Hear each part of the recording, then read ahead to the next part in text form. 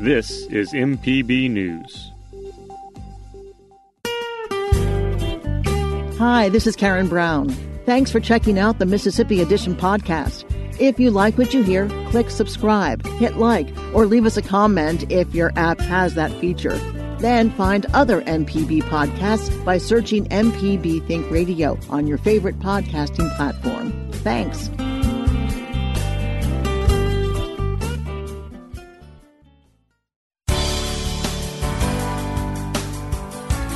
Good morning. It's 8:30 on Wednesday, November 18th. I'm Kevin Farrell, in for Karen Brown. This is Mississippi Edition on MPB Think Radio. On today's show, as hospitals are filling and more schools are switching to virtual learning, the state's top health officers urge residents to help slow the spread of the coronavirus.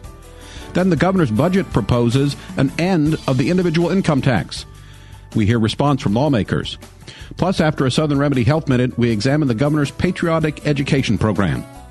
This is Mississippi Edition on MPB Think Radio. Several major hospitals in Mississippi are operating at maximum capacity because of increased coronavirus hospitalizations. The healthcare system is experiencing admission rates and ICU occupancy that are at their highest since late August. State Health Officer Dr. Thomas Dobbs says he's concerned patients won't receive the highest standard of care if intensive care beds are filled. We want to make sure that we're utilizing our resources as efficiently as possible to the benefit of our state. But the best thing that we all can do is to make sure that we limit transmission of coronavirus so that we do not overwhelm the healthcare system. We are kind of getting up right at that level, unfortunately. I had a question of what does the worst case scenario look like? Well, that's hard to say for sure. I mean, it can be really bad, but certainly we could see situations, and we may see in the near future, where people who need healthcare are not able to get it. It's not just for coronavirus, right? If we have depleted our hospital capacity, people who have other critical illnesses, car wrecks, heart attacks, strokes, other forms of pneumonia, are not going to be able to get the care they need. So stressing out the healthcare system and people dying unnecessarily because they don't have access to care, that's a real possibility. But it's also something that we can turn around if we make the right actions. While some hospitals in the state are filling up, classrooms are being left empty as more schools shift to virtual learning due to outbreaks of COVID-19. State epidemiologist Dr. Paul Byers says there has been a significant spike in both cases and quarantines in school communities. We are starting to see a more significant impact on the schools. Just to kind of give you an idea of where we are, more than 14,000 students in Mississippi have been placed on quarantine in the last week. That's compared to about 9,000 in the previous week. So you see that things are starting to really heat up. When we look at the number of cases in students, we moved from about 500 or so cases in the prior week, over 1,000 cases in students in the current reporting week. We've also seen some increases in the number of cases among teachers, moving over 500 cases in teachers. Last week alone, we reported more than 70 new outbreaks in school setting. So we're really starting to see a much bigger impact on schools. Winter sports, including basketball, have started for high schools across the state. Doctors Dobbs and Byers say they're worried indoor athletic activities will lead to increased transmission of the virus. I'm going to say one thing. CDC had a recent sort of analysis of a hockey outbreak, and they had two teams. One person gave it to 22 people in one hockey game, right? That's pretty appalling. And there's a lot of analogies, I think, and even I think basketball is a lot more intimate than ice hockey is even, although sometimes it can get pretty tight. So I think yes, I think it's quite likely that it's going to be more dangerous. Although there's less people on the court, obviously. The proximity, the indoor nature of it, the less airflow, is going to be intrinsically more concerning.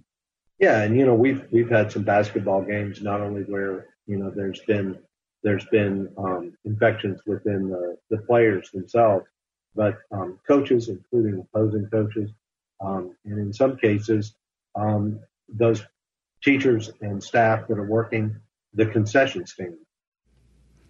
Dobbs is also expressing his concern over the upcoming holiday season. He urges residents to keep gatherings small and intimate. holidays are going to be a very vulnerable time for us. Holidays are a moment when we get together with the people we love, but we're close to one another. We're eating, and when we're eating, we know we're not wearing masks, and we're with people we love in our family. We're not going to wear masks. And the other issue is we're going to have people who are of different age groups mingling together, right? Younger folks who are more likely to have the disease, older folks who are more likely to die from the disease.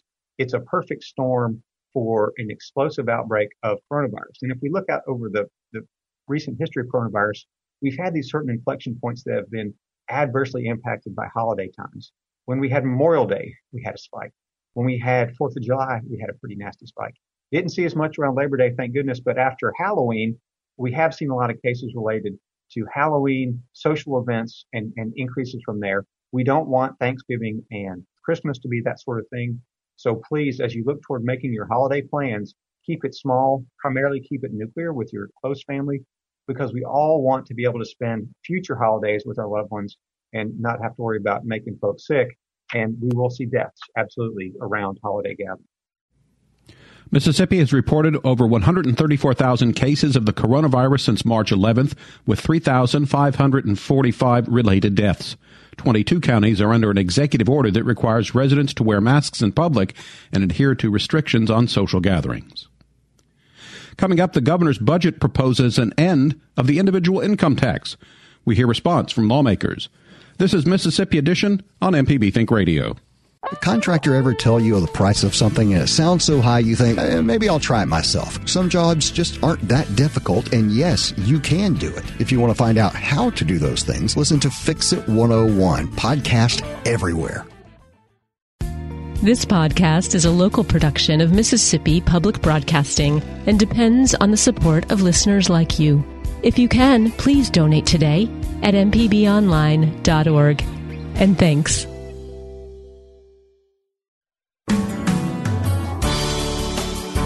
This is Mississippi Edition on MPB Think Radio. I'm Kevin Farrell. Governor Tate Reeves' budget proposal for the next fiscal year includes phasing out the state's individual income tax by 2030. The state income tax takes in $1.8 billion yearly. The governor says the plan will attract new businesses and residents to the state. House Republican Tracy Arnold of Boonville is on the Appropriations Committee, and he tells our Desiree Frazier he supports phasing out the income tax if it doesn't place burden on other tax streams. I fully support phasing out Mississippi's income tax. If we can do that without increasing property taxes or fuel taxes or anything like that. So that's the issue. Where is that money going to be made up? Correct. At this point in time, no one has mentioned where the funds would be taken from or increases in other arenas to cover that. So, I would love to phase it out myself. I think it's a great idea to be more competitive with either Tennessee and other states. But in the same breath, I'm not for raising anybody's taxes. Well, in the light of the coronavirus pandemic, not knowing the state of what we may need in terms of funds, do you think it's likely that that's going to make it through the legislature in 2021?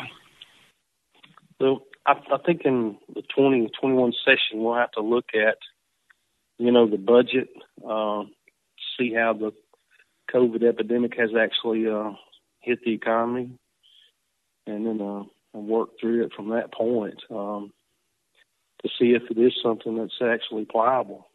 Now, one critic said what is happening with some of the states that have done away with the income tax is that it's attracting seniors who want to retire, and Mississippi needs to be focused on drawing business and young people to the state. Your thoughts on that? Well, anytime you can eliminate a tax, I think it makes your state more attractive for people to live there. And, of course, a lot of people that are retiring from other states are looking for somewhere that the cost of living is lower and the taxes are lower. So a lot of those people are coming to Mississippi. We're proud to have them here because they're spending their money here and helping our local economy. So I just think it's beneficial to phase it out, but we have to be real careful in how we do that and not to raise some burdensome tax that's going to hurt someone in those efforts, Well, Representative Tracy Arnold, thank you so much for your time. Thank you. Reeves' plan includes using a portion of the 2% set aside from the rainy day fund to fill that gap in the general fund. Democratic House Minority Leader Robert Johnson of Natchez says he does support reducing taxes for Mississippians, but says this approach in other states has attracted retirees who don't often support local bond issues. This whole idea of attracting retirees is attracting a ultra-conservative population of people who vote against public education because it doesn't benefit them. They don't have the children in school. They don't have any interest in real economic development because they're retired. They don't have jobs. We ought to be focusing on finding a way to keep young, smart talent here in the state of Mississippi, not providing a place for people just to rest. I mean, I'll give you a perfect example. In Natchez, we have more than our share of retired people. And the public school system clearly needed more money to bolster it. They wanted to pass a bond issue. It got beat essentially because the most of the people who were voting were older people who didn't feel the need to improve public education. That doesn't do a state like the state of Mississippi where we have a brain drain, we have a youth drain. That doesn't help us at all. And so I'm in favor of reducing taxes on people as much as possible, but not for the sake of attracting older people who won't vote for the interest that benefits Mississippi going forward. What would you suggest be done to keep young people in the state and draw more young people to the state? Well, the first thing we took the first major step, in my opinion, that was getting rid of the Confederate flag, because it does a number of things. It changes the image. It creates it certainly gets rid of a negative image for the state of Mississippi. The next thing it does is businesses or new industry or new companies or anybody who's looking to do something new. We have comparably, given our population and the rate of poverty in the state, we have a pretty good working population or trained population. And we certainly have the ability to train workers. And so, invest in our junior college program and our college, our university program, encourage people to stay here, and then try to co-op with industry that would like to come here and work with some of these universities in terms of developing skills and talent that they can use in whatever they're doing. That's what we ought to think about. And that's look, this is not a new innovative idea. That's what they do everywhere where they try to attract new businesses. Why not continue to intensify our focus on that issue? So you don't see any benefit to eliminating the income tax? I absolutely see a benefit. I see a benefit if you arrange or the benefit is to his first part. You put money back into the economy. Absolutely. If you put that money in people's pockets, some of it is going to go back into the economy. But the other part of it is every state that eliminated the income tax, some other tax bears the burden of whatever you lost, whether it's ad valorem or property taxes, something bears the burden. So all I want to know is where it's going to come from, because it has to come from somewhere. That's all. But yeah, eliminating the income tax. But I would rather see more effort done to eliminate the sales tax on food. That having people who are poor pay extra money to have food. That's a more equitable way to do something for people who are out here trying to make it. A portion of Mississippi's individual income tax is already set to phase out in 2022. Former Governor Phil Bryant proposed that measure in 2018, which was passed by the legislature. Coming up after a Southern Remedy Health Minute, we examine the governor's Patriotic education program. You're listening to Mississippi Edition on MPB Think Radio. No matter if you use an app to start your car or still have a flip phone, Everyday Tech can decipher today's technology for tomorrow's solutions. Subscribe now to the podcast using any podcast app or the MPB Public Media app. I'm Dr. Jimmy Stewart, professor of pediatrics and internal medicine at the University of Mississippi Medical Center, and this is a Southern Remedy Health Minute.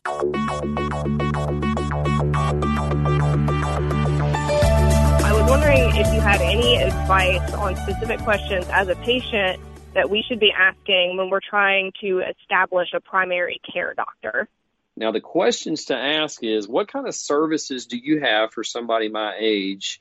And can I see you for both routine preventive care, which in your 20s tends to be once a year, just for a routine checkup. Depending on your insurance, it may pay for different things.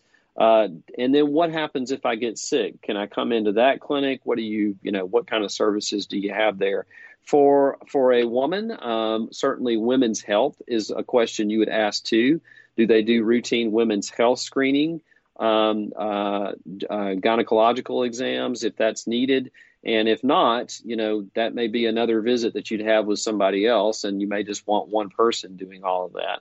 So those are all, conditions that you'd want to at least be aware of. And if you know that you have any other risk factors, if you have a family history of heart disease at an earlier age or in your family, or if you've got known medical problems that you're dealing with, would they feel comfortable treating you in those situations? So those are the kind of things I would ask for a primary care person, because really it's not just about can they diagnose and treat you for what you have at that moment.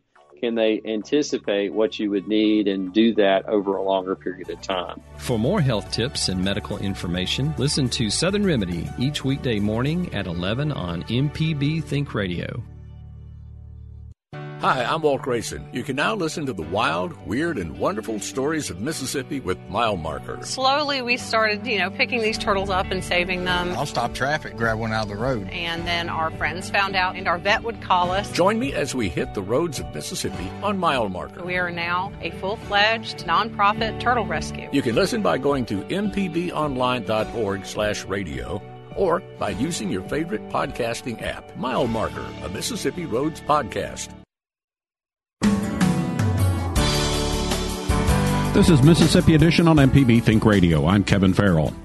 In the months leading up to the 2020 elections, President Trump denounced the practice of critical race theory and championed the teaching of a historical narrative centered on the concepts of American exceptionalism.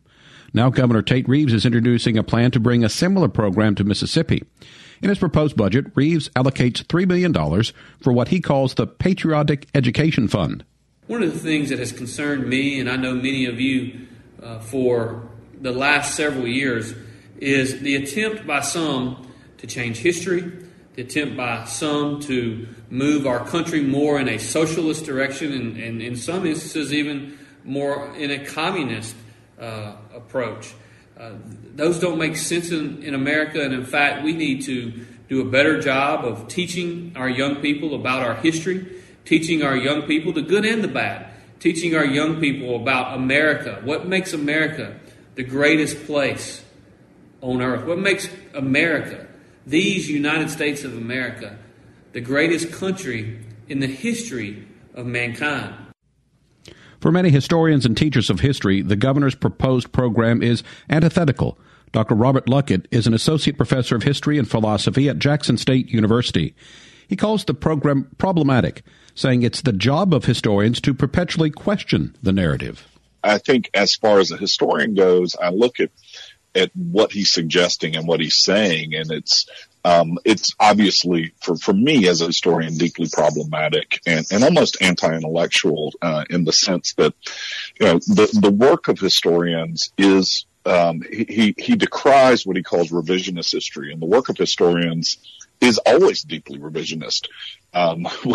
We are constantly looking at the past, analyzing it, and attempting to uncover new ways of understanding how that past impacts our present. And the truth is that interpretation of American history has changed over time, and it's changed with who has had access to actually analyze that history and who's had power to have a voice and how that history is understood. Okay, I'm going to stop you. Give me a specific example of how a specific piece of history could be considered different, completely different through one's eyes compared to another. So the dominant narrative of Reconstruction history, for instance, in Mississippi, until the 1950s was a story of the evil carpetbagger and the corrupt black politician claiming power, sometimes illegally, but certainly without proper authority during Reconstruction and creating a world in Mississippi and throughout the South that was illegitimate and harmful. And that was a version of American history that was the dominant version of American history until the Civil Rights Movement. And since the American Civil Rights Movement, we have come to understand that that version of history served a purpose. It served a purpose to reinforce the legitimacy of Jim Crow in the eyes of white supremacy and white supremacists. And so to talk about kind of the evil carpetbagger and the scallywag and the terrible nature of Reconstruction came out of a perspective that was meant to support the Jim Crow hierarchy. After the Civil Rights Movement, that narrative has changed, right? And we understand it was way more complicated than that, and that there were actual achievements that African Americans made in the immediate years of emancipation and during Reconstruction that were more than legitimate, that were actual really remarkable claims on their freedom and on the rights of American citizenship. And that's a history that has totally changed in the last, 50 to 60 years. Governor Reeves, in this budget proposal, says he wants to reward schools that combat revisionist history. And he says of education in the country, he doesn't say specifically Mississippi, but in the country, indoctrination in far-left socialist teachings that emphasize America's shortcomings over exceptional achievements of this country. Now, first of all, I wonder if you take issue with far-left socialist teachings. What are socialist teachings? What might that refer to in revisionist history? I think that is very frankly just kind of a political jab. I don't think that there's any basis in that. And if you even ask the governor, could you point to what constitutes socialist teachings, that definition would be incredibly vague. But we know that the word socialist, that the word communist has some political currency in American politics, right? And people on the left and on the right react certain ways to this.